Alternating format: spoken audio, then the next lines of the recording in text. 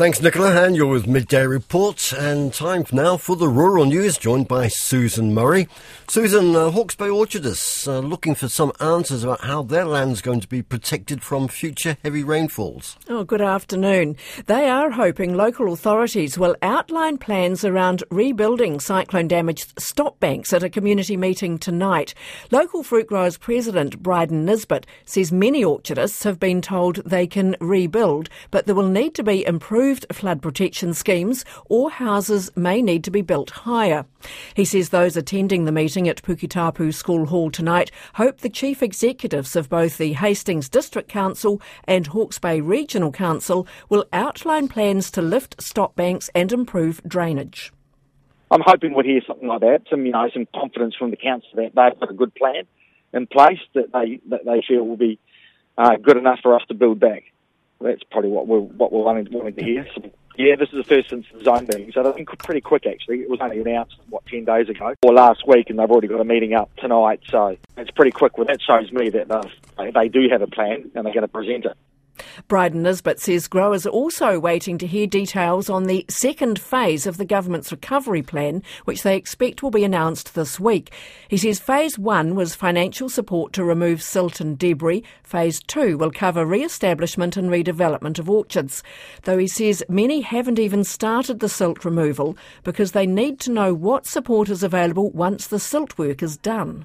Money or loans or interest-free loans, just something to help them, to give them confidence that they can build back, because they won't even be able to buy trees this year. They might not be able to buy trees for another 2 or 3 years, and then it's 2 or 3 years after that they'll start making any income. So that's what growers are facing at the moment.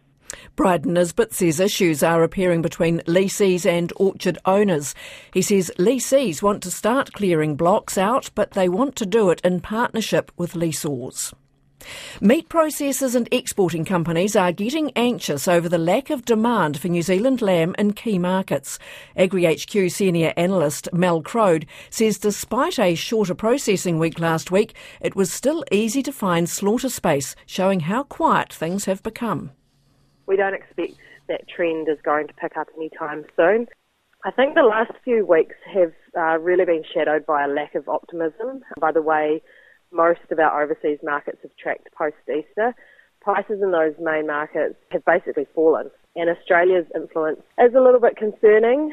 And since the start of their free trade agreement with the UK, there's already a lot of Australian lamb on the water to the UK. Australia's large lamb supply this year is definitely putting downward pressure on lamb prices. And it's also contributing to the overall weakness within China too. So, yeah, not a great start to the winter trade market for lambs this season. Mel Crode says the lower demand has caught some exporters off guard. Typically, we would expect sort of the markets to track sideways from this point, just with Northern Hemisphere summer sort of just denting those consumption rates. But no, I don't think anyone really picked the downside that we have seen in the last few weeks, particularly into that Chinese market. We've seen quite a lot of money come out of asking prices for various lamb cuts. So, yeah, it'll be interesting. I think what's balancing that to a certain extent is that we do have relatively tight supplies of lambs at the moment. So it's just sort of reducing our reliance on those markets.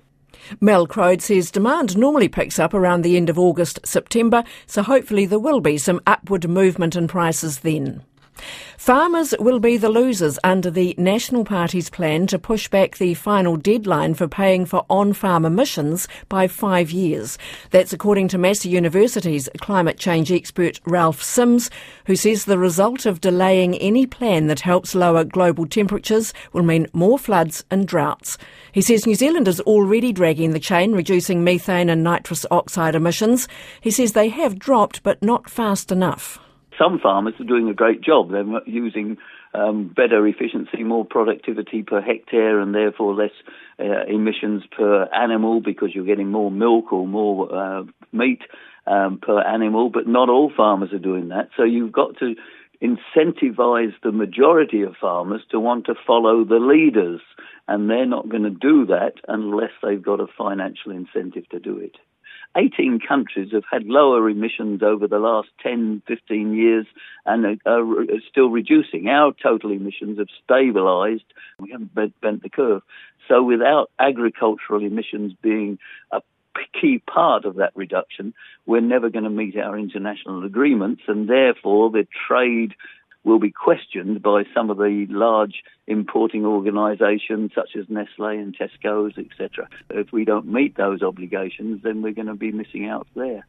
Dr Sims says New Zealand needs to embrace alternative proteins because the unpalatable truth is animal-based protein production is inefficient and livestock numbers must reduce. Nobody in New Zealand wants that to happen, of course, but it's highly likely that it will happen over the next few decades, so we've got to prepare for that. We have been putting money into the Agricultural Greenhouse Gas Research Centre, which has done some great research trying to reduce emissions, but we should be throwing money at that like a war effort.